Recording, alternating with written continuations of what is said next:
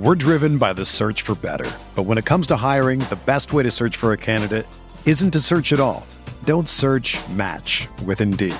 Indeed is your matching and hiring platform with over 350 million global monthly visitors, according to Indeed data, and a matching engine that helps you find quality candidates fast. Ditch the busy work. Use Indeed for scheduling, screening, and messaging so you can connect with candidates faster. Leveraging over 140 million qualifications and preferences every day, Indeed's matching engine is constantly learning from your preferences, so the more you use Indeed, the better it gets. Join more than 3.5 million businesses worldwide that use Indeed to hire great talent fast. And listeners of this show will get a $75 sponsored job credit to get your jobs more visibility at Indeed.com/Blue Wire.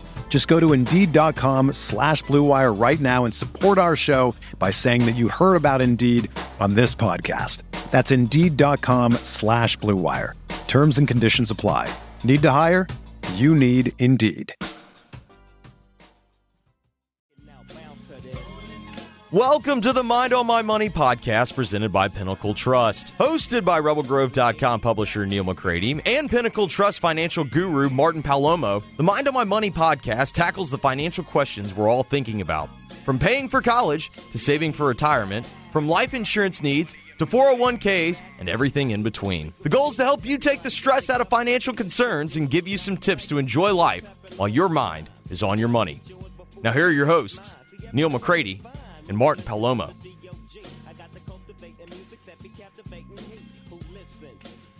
Welcome into another edition of Mind on My Money, presented by Pinnacle. I'm Neil McCready. Martin Palomo with me here today on Thursday, October the 6th. We hope you're having a great week as it starts to get to a close, get to another weekend, a 3-day weekend. We celebrate. Are we allowed to celebrate Columbus? Is that right? Well, I mean, I have from very, very long distance roots. The Palomo family is Italian, but we moved to Spain and then to Cuba. So I celebrate my Italian brothers, even though, you know, he is pitted at a lot of blame for the Native American population destruction and land grabs. And man, we can talk. Yeah. I don't know. That was a very long, I should have just said yes. There's a decent chance he was a really bad guy, but I mean, you know, he stumbled on American land, which, contrary to popular belief, was already settled to some degree. So yeah, you know, I kind of think weren't the Asians were the first to really settle America. Hey man, as we're learning in real time, winners write history. That is 100% true. So we're going to talk about a bunch of things. My mind is scattered today. It's there's stuff going on, but we're going to talk about Elon Musk's Twitter deal. I spend more time than I should on Twitter, so I'm interested in this. We're going to talk about that. And I'm a big Peloton person, literally wearing a Peloton cap right now. Yeah, you are. Headline today that says Peloton to cut 500 more jobs in last bid for turnaround. The subhead says Chief Executive Barry McCarthy says the company has 6 months to prove it can survive on its own. So I'd love to know what Martin thinks about that. So we'll kind of read those stories in real time. And then I think Martin's got a couple things he wants to get to. First, I want to tell you real quick. I'm coming to you from the Clark Ford Studios. Clark Ford's in Amory, Mississippi, 662-257-1900 is that number. Call it. Ask for Corey Clark. Tell Corey what Ford product you're looking for. He'll send you a quote within 15 minutes in business hours. It's right to the bottom line. No hassle, no haggle. You get your quote. The rest completely up to you. You can shop it around, or you can do what I've done, what I recommend that you do, and that's hop into a Clark Ford today, 662-257-1900. Guest, we don't have guests. I started to read about the Raptors Music and Food Hotline. You can tell that I do a lot of podcasting. I mean, I'll let you just roll right into it. I've been like, cool, man. We got other folks. When guests do join, they join on the Raptors Music and Food Hotline. But I want Martin, before we get started, to tell the people about what's going on at Pinnacle. Well, maybe we should open the Raptors Food and Hotline open for some live commenting. I'm going to tell you what we're going to do. We are going to start live streaming the show in the near future.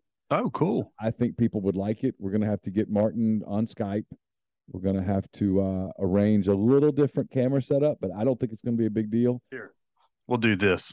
I'll hold my. Well, that might not be comfortable for the better part of an hour. Well, when we move to the new office, I'll have a new set up, and I'll just put the camera on top of my um my screens so Okay. that it hits me from like you Yeah. get this cool look of that Yeah. beautiful head of hair. Look at that. That's cool. I wish I had that head of hair. I'm very jealous. So we'll do that, and then we'll be able to have a live stream where people can comment in the stream, and hell, we could open up the phones. That wouldn't be a problem. That would be fun, man. Yeah. So anyway, tell people about what's going on at Pinnacle. You mentioned new offices and such. Yes. So believe it or not, every real estate deal that construction wise that I ever hear about, it's always, there's a timeline that's given, and the contractors never meet that timeline. But we were told we were going to move in November 1st. I didn't believe it. And man, it looks like these guys actually keep their word. So we will be moving to our new space, sometime in November. I'm really excited about it. We will have an open house, and man, I'll invite all of our, hundreds of thousands of Mind on My Money listeners to, if you're in the Jackson area or want to come to the Jackson area and come to the open house, we'll have some details, about that coming up. And man, I don't know, it feels new, man. It feels like Christmas here. So I'm kind of giddy and excited about all the updates happening here. And, it is National Hispanic Heritage Month. And so, I didn't know that my people, but we don't get a full month. We get half of 2 months because we're so awesome. Oh, how about that? Yeah. Yeah. All right, so let's dive into a couple of these things. This Elon do it. Musk Twitter thing has been going on for so long that I don't even know what to believe anymore. Like I thought he had it, and then he didn't have it, and then everybody was suing everybody, and Yep. and now they can't completely agree to terms. But it sounds like so. Here's the headline: Elon Musk's revived Twitter deal could saddle banks with big losses. Volatility in high yield loan markets might force Morgan Stanley, Barclays, others to sell $13 billion in Twitter debt at a discount. So the story this is so big that they needed 3 people to write it. Okay. Alexander Saidi, What's up, Alex? Laura Cooper, and Ben Dummett all combined to write this for the Wall Street Journal.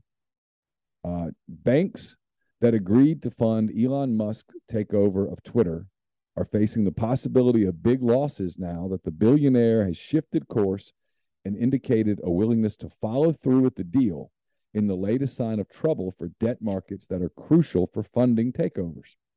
The $44 billion deal, which Mr. Musk had been trying to walk away from, would be paid for in part with some $13 billion of debt 7 banks, including Morgan Stanley, Bank of America Corp., and Barclays PLC, agreed to provide when the takeover was sealed in April. As is typical in leveraged buyouts, the banks planned to unload the debt rather than hold it on their books. But a decline in markets since April means that if they did so now, they would be on the hook for losses that could run into the hundreds of millions, according to people familiar with the matter. Banks are presently looking at an estimated $500 million in losses if they tried to unload all the debt to third-party investors, according to Ninefin, a leveraged finance analytics firm. Representatives of Mr. Musk and Twitter continue to try to hash out terms of a settlement that would enable the stalled deal to proceed on its original terms, including whether it would be contingent on Mr. Musk receiving the necessary debt financing, as he is now requesting, the Wall Street Journal reported Wednesday. Here's one more paragraph. The debt package includes $6.5 billion in term loans, a $500 million revolving line of credit, $3 billion in secured bonds, and $3 billion in unsecured bonds, according to public disclosures. To pay for the debt, Mr. Musk also needs to come up with roughly $34 billion in equity. No deal.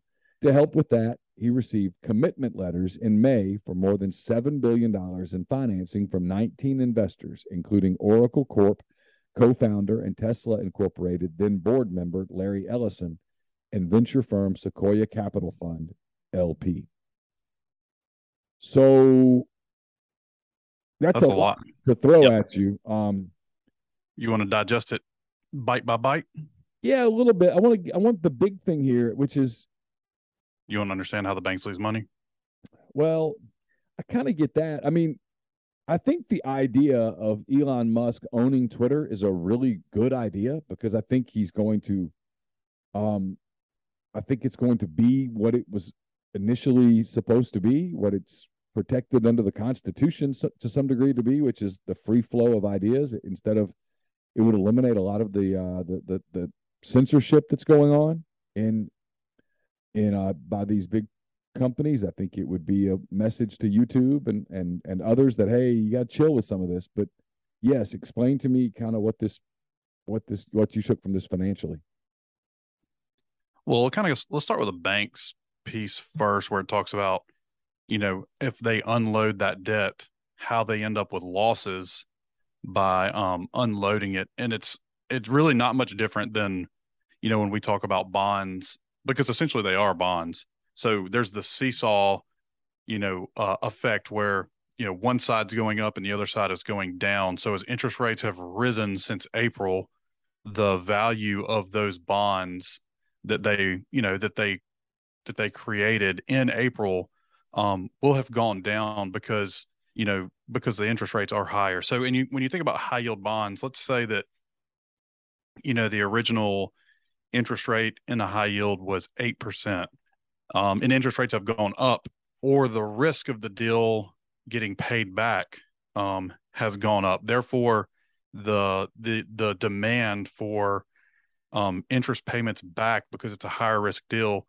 would increase, meaning that interest rate is going up from, let's say it's 8%, let's say it goes up to 12%.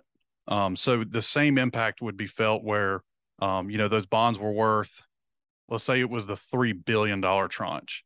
They were worth $3 billion collectively. Interest rates went up, and and so the value of those bonds go down $500 million. And the banks would be on the hook because they would be selling those bonds that they owned, out to the public to de-risk, their balance sheet. So that all makes sense.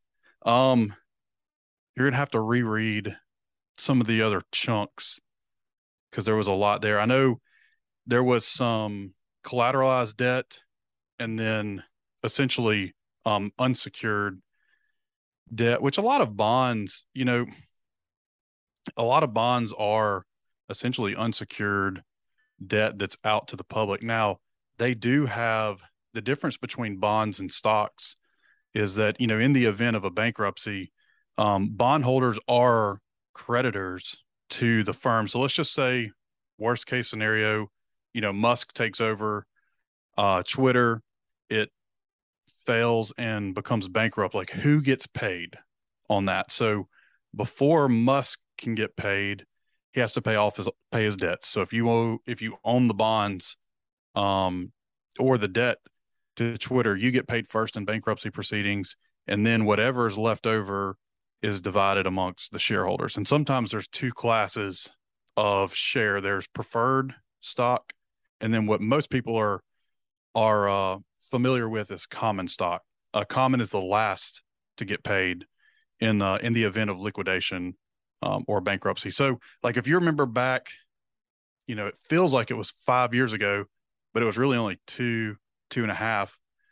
The beginning of COVID, when Hertz filed for bankruptcy, the bondholders got paid, but the stockholders did not. And the stockholders were the ones that were demanding reorganization so that they could try to revive a dead asset, which they did. It does happen sometimes.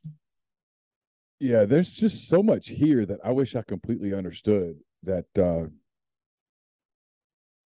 it's just a lot. It says the Twitter debt would be the latest to hit the market, while high yield credit is effectively unavailable to many borrowers, as buyers of corporate debt are demanding better terms and bargain prices over concerns about an economic slowdown. Sure. This has dealt a significant blow to a business that represents an important source of revenue for Wall Street banks and has already suffered more than $1 billion in collective losses this year. The biggest chunk of that came last month when banks, including Bank of America, Goldman Sachs Group Incorporated, and Credit Suisse Group AG, sold debt associated with the $16.5 billion leveraged buyout of Citrix Systems Incorporated banks, collectively lost more than Citrix Systems Incorporated. Banks collectively lost more than $500 million on the purchase, the Journal reported. Yep. And that's just a byproduct of, of interest rates have gone up. And I mean, and real simply put, which I mean, I don't want to beat a dead horse, but I think it's a great teaching opportunity is like, let's be real extreme with the example. Let's say that, Neil, you had some corporate debt from Citrix, which is a tech firm, or let's stay on the Twitter bandwagon. You had corporate debt from the Twitter from Twitter, and you were getting paid 2% on those bonds, right?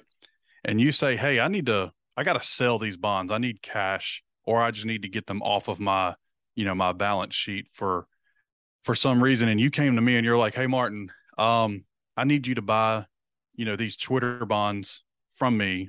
And they're paying 2%. And I'd be like, gosh, Neil, I mean, I don't want to buy your 2% bond, because I could take my cash and go buy, a 2-year or a 1-year U.S. government bond and make 4%. I get double the interest, and it's guaranteed by the U.S. government. Why would I buy your bond from you? And you say, well, it's going to cost you, $1,000 per bond that you buy through the Treasury. I'll sell you mine at, $900 per bond. And I'm kind of like, all right, now that's attractive, because I know I'm going to get my 2%, but you're selling it to me at a discount.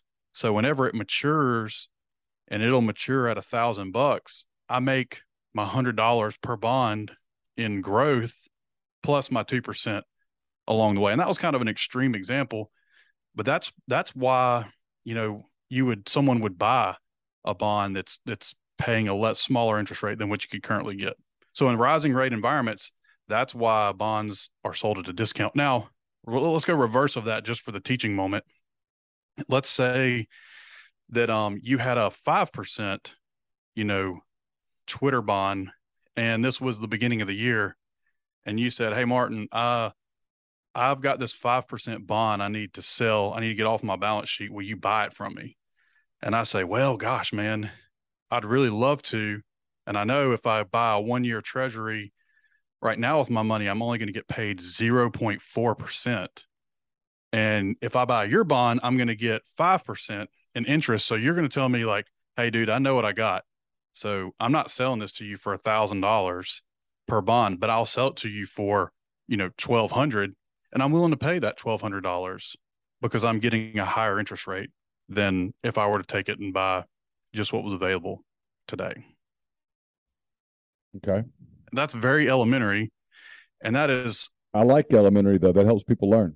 Well, yeah. And so the bond world, most people think bonds are very boring.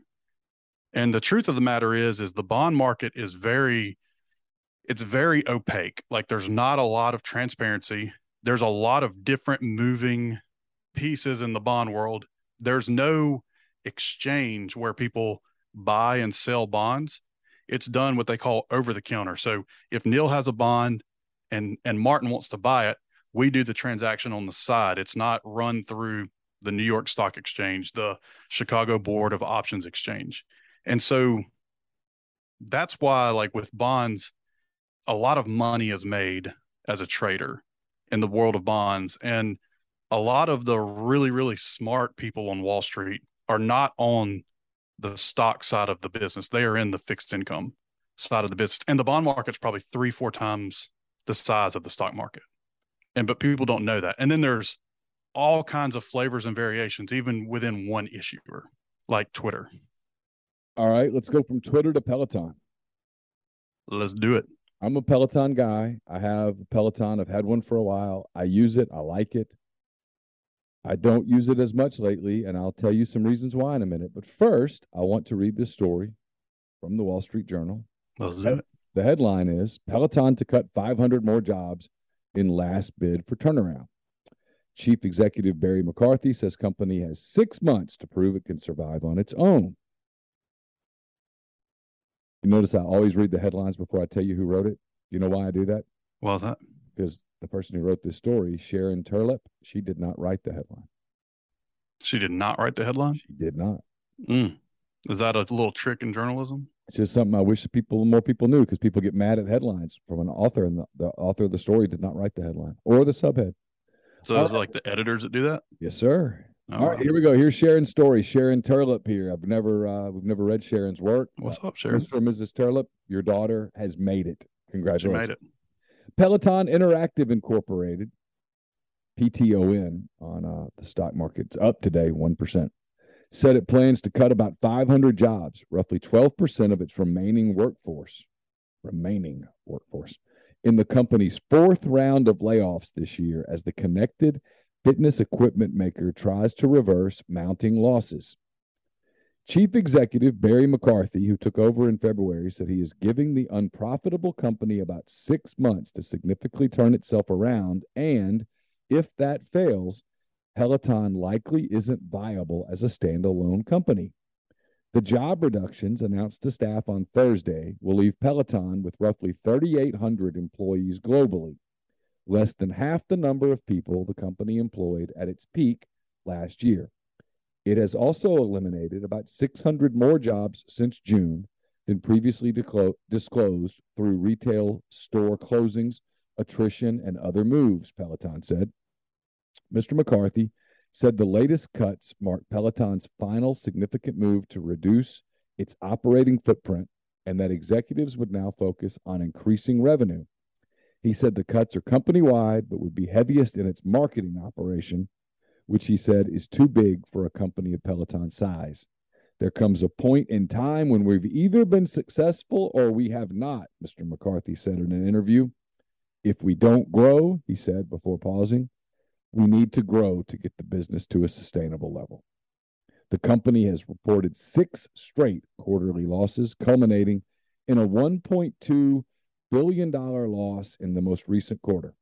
Demand for Peloton's bikes and treadmills has plunged, and the number of people who subscribe to its fitness classes has stagnated as Americans return to pre-COVID routines and, more recently, confront decades-high inflation.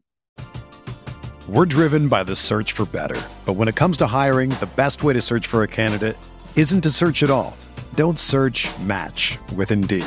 Indeed is your matching and hiring platform with over 350 million global monthly visitors, according to Indeed data, and a matching engine that helps you find quality candidates fast. Ditch the busy work. Use Indeed for scheduling, screening, and messaging so you can connect with candidates faster. Leveraging over 140 million qualifications and preferences every day, Indeed's matching engine is constantly learning from your preferences, so the more you use Indeed, the better it gets. Join more than 3.5 million businesses worldwide that use Indeed to hire great talent fast. And listeners of this show will get a $75 sponsored job credit to get your jobs more visibility at Indeed.com/Blue Wire. Just go to Indeed.com/Blue Wire right now and support our show by saying that you heard about Indeed on this podcast. That's Indeed.com/Blue Wire. Terms and conditions apply. Need to hire? You need Indeed. Whether you're a world-class athlete or a podcaster like me, we all understand the importance of mental and physical well-being and proper recovery for top-notch performance. That's why I'm excited that Unified Healing is sponsoring this podcast. Unified Healing is a new and super innovative global network of wellness centers powered by Energy Enhancement System, or EE System. If you haven't heard of the EE System, you'll want to listen up. This technology promotes wellness, deep relaxation, purification, and rejuvenation. In hundreds of locations across the globe, access to a center is easy and affordable. Interested in experiencing the EE System technology for yourself? Go to unifiedhealing.com/Blue Wire to learn more and find a center near you. That's UNIFYDhealing.com/Blue Wire. No material or testimonials on the Unified Healing website are intended to be viewed as medical advice or a substitute for professional medical advice, diagnosis, or treatment. Always seek the advice of your physician or other qualified healthcare provider with any questions you may have regarding a medical condition or treatment and before undertaking a new healthcare regimen, including EE system. So Biden-inflation's going to kill Peloton too? Well, I don't know, man. I kind of feel like Peloton kind of killed Peloton before Biden may put the final, stake in the heart. Are you a Peloton user? I'm not, and I am not against. Is that a Star Wars cup? No, it's a Chicago Cubs cup. Oh, that is from a distance. It kind of looked like Luke or Obi-Wan in the white outfit right there on the right there. No, that is former Cubs pitcher Cole Hamels pointing. Sorry, Cole. Although Luke Skywalker, cool too. So cool, yeah. So I am a Peloton person, and I'm going to tell you how Peloton has changed in the last. We got Peloton in 2018, so I'm long-term Peloton. I like it, but I'm going to tell you where Peloton's changed.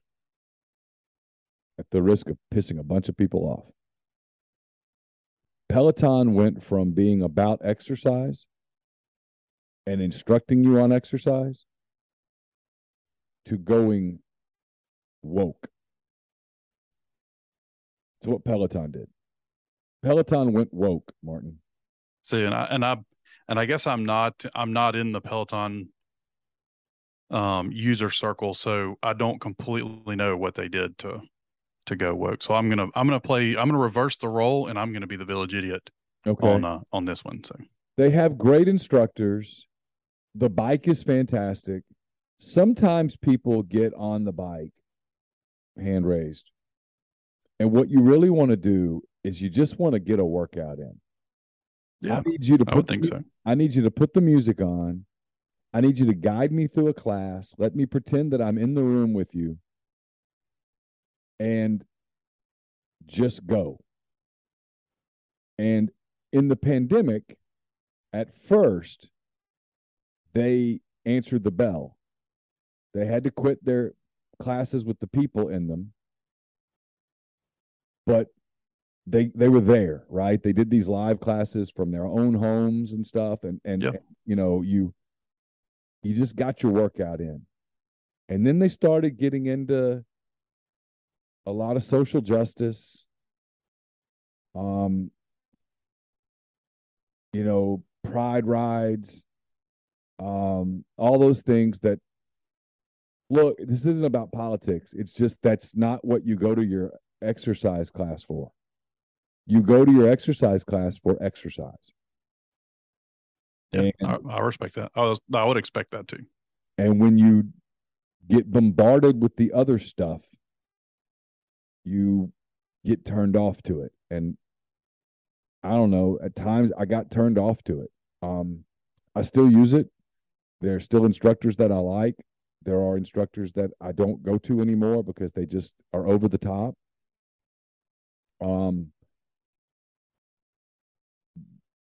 They've gotten away from hard classes, frankly.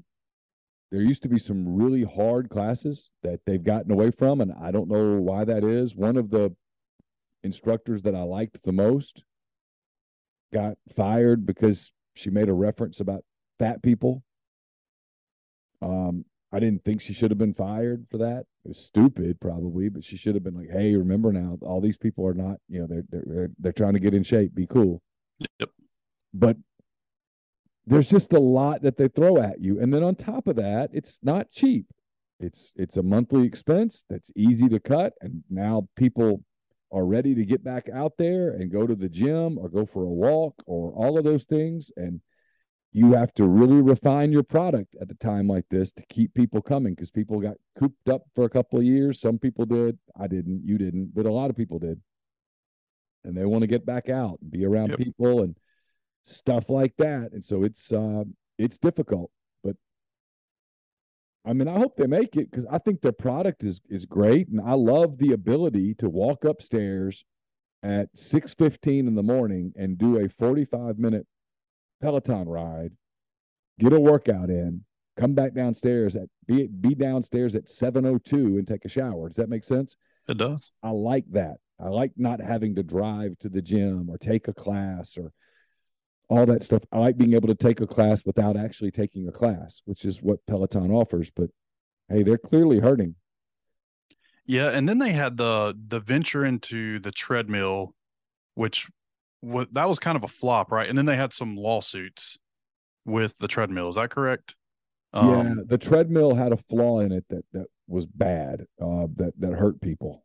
Yeah, and man, that was probably an unfortunate, with regards to the timing, event, that, because I mean, I think they had a pretty good amount of capital invested into the treadmill, and and trying to add, and innovate and add a new product line to the bike. And then I do remember, just from a little bit of the, I guess, scuttlebutt, I'll call it, with Peloton, where it was just this massive run up, in demand and even in stock price during the pandemic. And then, not that the market got saturated, but I think all of the people, or most of the people who were going to be users and buyers, did it during the pandemic. And then even folks had a little bit of extra money in their pocket, with, some of the stimulus money that probably made Peloton users out of folks who might not have been Peloton users. And then you're right, as inflation has gone up, it probably is an easy cut to say, hey, I'm going to cut this monthly subscription out. I need some cash. I'm going to sell my Peloton bike. And they were probably staffed up for the growth patterns that they had during the pandemic. And maybe it was the top that didn't realize that, hey, that's not sustainable. That is not a real long-term growth pattern. And now they're shaving the fat, and when I worked in DC, man, a lot of so I was in distressed credits in the hedge fund world. And a lot of the firms that we looked at were, firms that had made missteps, and they were poorly managed at the top. Not that the managers were bad, all the time, but sometimes they were just, you stepped in a hole and it cost you, both of your legs. And, and then the quote unquote raiders would come in with all the cash and buy the company up on the cheap, trim off all the fat, get it ready for sale or acquisition, and then make their money on the acquisition or sale. And I think that's the path that Peloton's probably heading down, is they need a big partner. Yeah, along those lines, they're about to start selling their bikes at Dick's Sporting Goods.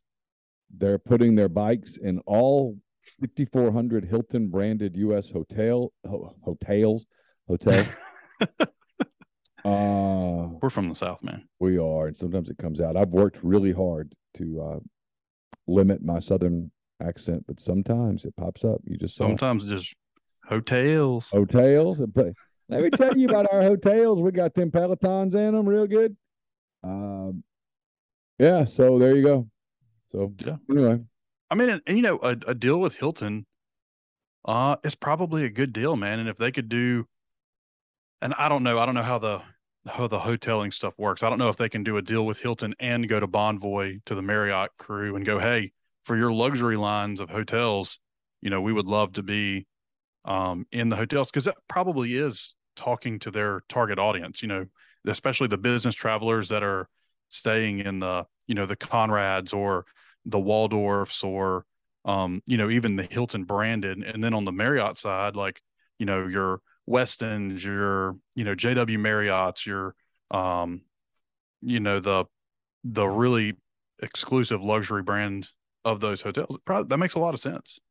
And probably your users will be happy about it, saying, hey, I can get my workout in, just like I'm at home. I think that's a good partnership. All right, I don't know about the Dick side, but yeah, who knows? I mean, I another distribution channel. It lets you have a way to sell it there, and maybe be a name brand that the people that go to Dick's to buy a bike are probably not the people that are buying a bike online. I'm guessing. I don't know. Beats me.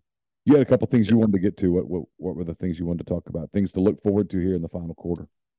Yeah, I mean, so third quarter was not so hot. September was pretty brutal, especially there at the end. And that's kind of how Septembers go, man. But I do want to. I feel like we do a good job of balancing out the negatives with things to look forward to. And kind of fourth quarter, historically speaking, is a good time period for markets, especially once we hit the November the November run all the way through December. We get a little bit of that positive, the happiness and positive sentiment, and markets generally do kind of react positively. But this year also we do have two things that could be fuel for a stock market recovery through year end. Now, I'm not saying that we'll get back to even, but man, we hit down 25% at the end of September. So markets were at year lows. But even if we could claw some of that back through year end, that would be positive. But two things that I think will be really key to good markets through year end. One of them being the midterm election coming up. I know that we talked about it last show. We'll probably talk a lot more about politics in the next. I mean, I think we have to the next couple of weeks, and I will be out not next week, but the week after for Jennifer's. She turns 40. Oh, and COVID. We were supposed to do a big anniversary trip in 2020, and COVID did not allow us because we were trying to go do Italy and Greece. And can you get Jennifer to record a video of herself saying, "Come at me, I'm a woman, I'm 40" on that day? That would be great. Sure. I have no frame of reference for what that is, but I'll do whatever you want. Said Mike Gundy, Oklahoma State. No. And he yelled at the reporter. He said, "Don't go with the kid. Come at me. I'm a man. I'm 40. I've never heard a woman say, "Come at me. I'm a woman. I'm 40. That would be cool. Okay. Jennifer's kind of subdued, so that would be fun to do that. I'll see if I can get her to do it. Okay. Anywho, but I think for the next couple of shows, especially going through, the election Tuesday, I think we're going to talk a lot about politics and what that can mean for the economy, and then also, folks' investment portfolios. So that's one positive. I think if we can get some gridlock, even if it's the Republicans winning the House, even if they don't end up fully taking the Senate, we'll get a pretty decent chunk of gridlock. If they could end up pulling a rabbit out of a hat and taking the Senate, then you got almost guaranteed gridlock, which will be good for the markets. And then the last piece, the Fed is going to raise rates one more time this year. I'm pretty positive we're going to get 75 basis points. We probably get another one either in December or January that's 0.5%, and so 50 basis points. And then I think they're going to pause and just kind of see what happens. Well, third quarter earnings, we've already got baked in. The earnings estimates are kind of already baked in for the market, so I don't think there's going to be any surprises in third quarter for stock, for earnings per shares for stocks. So I think that's going to be another a good piece that will give us some legs to run. And once the Fed finally pauses on their rate hikes, it's going to be like a shot for the markets to be able to run and recover. So that's my predictions, man. Through year end, that's how I think that we have a happy new year and a Merry Christmas and a happy Thanksgiving, at least as in regards to your 401ks and your investment accounts. I think there's a good opportunity for some growth in fourth quarter. From your mouth to God's ears, man. Well, I'm not trying to say that I get everything right, but dude, I've been pretty good on my percentages of calling, what's going to happen with the Fed and how we position the portfolio here to take advantage of it. All right. We'll finish with this then. 2022 House and Senate election outlook. This is from the Wall Street Journal. This is Randy. Oh, sweet. Randy Yeep YEIP. I don't know how you pronounce that. Yeep is what I keep coming back to. Or Yeet. Yeet. Or Yeet. And Danny Daugherty. He says, forecast for congressional contest are rated on a scale from safely Democratic or Republican to toss-up based on combined ratings from the Cook Political Report, Inside Elections with Nathan L. Gonzalez, and Larry Sabato's Crystal Ball at the University of Virginia Center for Politics. All right. So how biased all those are, I don't know. It's the Wall Street Journal. States rated likely for each party aren't considered competitive but have potential for movement. Those rated as leaning one way or the other are competitive, but one party has an advantage. Okay? Okay. So the Democrats in the House have 177, let's see. They have 177 safe or likely seats. The Republicans have 202 safe or likely seats. Of the most competitive, 20 lean Democrat, 26 are toss-ups, 10 lean Republican. It says all 435 seats are on the ballot, but control of the House will come down to several dozen races. Democrats currently control the chamber narrowly, 220 to 212, with 3 seats vacant. A party needs 218 seats for a majority if there are no vacancies. In the Senate, 46 seats are safe or not up for Democrats, meaning they're not up for re-election or they're safe. Republicans, 46 seats are not up, safe, or likely.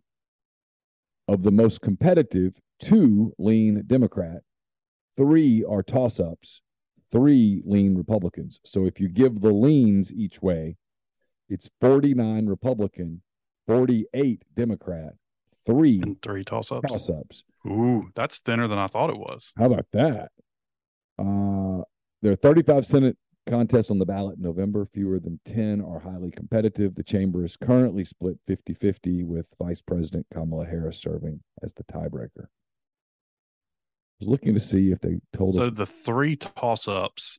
Trying to find them. I'm looking for the way. Okay, here we go. The toss-ups appear to be Georgia. Okay. I guess that's the Herschel Walker one, which is crazy. The Pennsylvania one with his Oz versus Fetterman, which is downright insanity. We talked about that last time. And then Nevada is the other one. I'm not sure who's in that one. The other ones that appear to be leaning Republican, if I'm reading this correctly, and if I'm not, y'all, I'm sorry. I think I am. I'm trying to be straight down the line here. Utah and Wisconsin and Florida and North Carolina and Ohio. Those 5 appear to be leaning Republican. Okay. 2 are leaning Democrat, and those appear to be Arizona and Colorado, if I'm reading this correctly. Okay. Or maybe there's one in New Hampshire, if I'm looking at that right, but I'm not sure. There you go, though. So that's what you're watching. I mean, on election night, we're going to be watching these Senate races in Georgia, Pennsylvania, and Nevada closely. Okay. That's all I knew. We had talked about Pennsylvania. I made my comment about Georgia. All right, so Nevada, Georgia, Pennsylvania. Those are the swings. Yeah, I'm pulling up Nevada Senate race 2022 to see what we got here. Okay.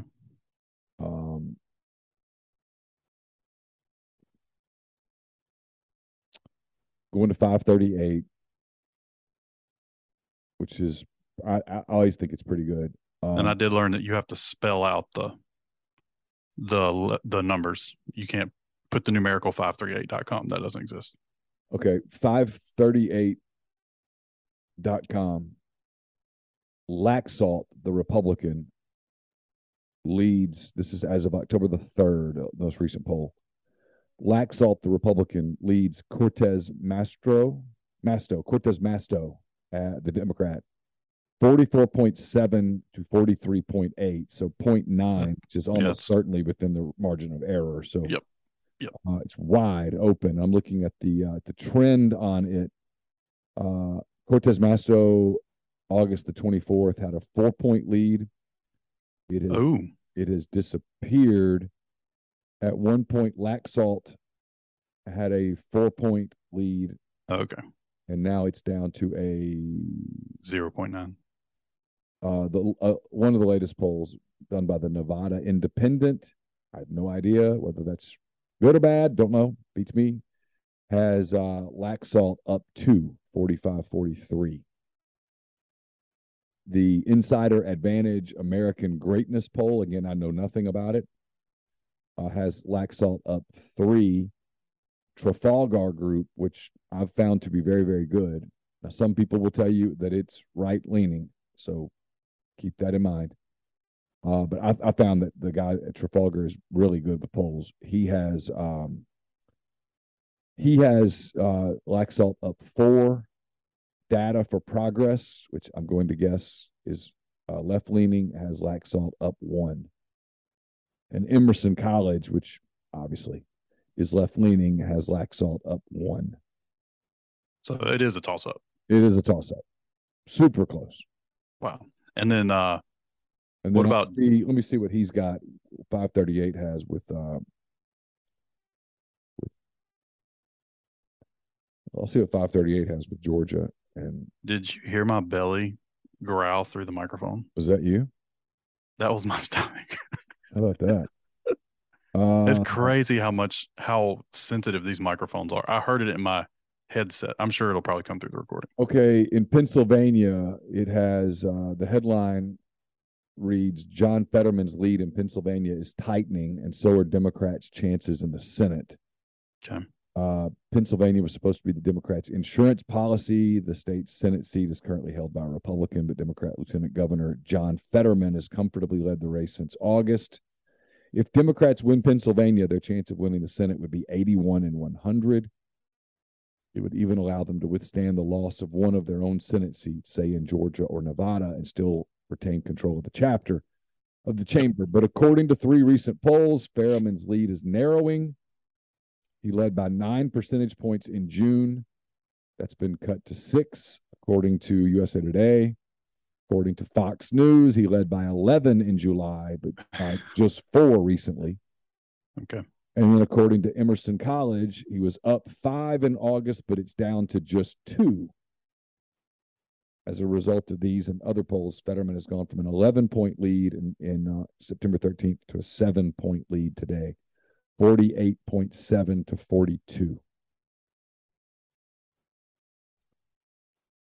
Fetterman and Oz, that race is a microcosm of what is wrong with our country. And you can get mad at me if you want. I'm right. It is a microcosm of what is wrong with our country. And the other one that is a microcosm of what is wrong with our country is the Georgia race, which is despicable, between Herschel Walker and is it Warlock? Is that his name? Both of them should pull out of the race. They're and in that race, Bloomberg has Warnock opening a 12-point lead. I don't know if you saw where Herschel Walker's son came out openly against him. Wow. Yeah, Bloomberg has Warnock opening a 12-point lead. I'm going to try to find real quick Georgia Senate race 538. I couldn't find that a minute ago. 530. There you go. Probably boring people right now, but I mean, I can do a little song and dance pony show while we're. Let's see. Projecting each Senate seat. Warnock has a 59% chance of winning right now. Walker has a 41% chance. In Nevada, Cortez Masto and Laxalt are essentially tied. And in Pennsylvania, Fetterman has a 72% chance. So it's looking like Republicans winning the House, Democrats winning the Senate. Yeah, because, I mean, Republicans would need all 3 of those seats. Yeah, because the 50-50 split goes to the Democrats. Yeah. Yep. All right, so we'll talk more about politics as we get closer to the election, because it's obviously a critical election. It And, is. we'll talk a lot about that and other things. Anything else, Martin, before we go? No, man. I think we packed in a lot today. Yeah, we did. All right. We'll let it go there. Thanks to everybody for making us a part of your week. We certainly appreciate it. Don't forget, go to Pinnacle. It's mypinnwealth.com, MYPINN wealth.com. For Martin Palomo, I'm Neil McCready. That does it. Talk to you soon. Take care.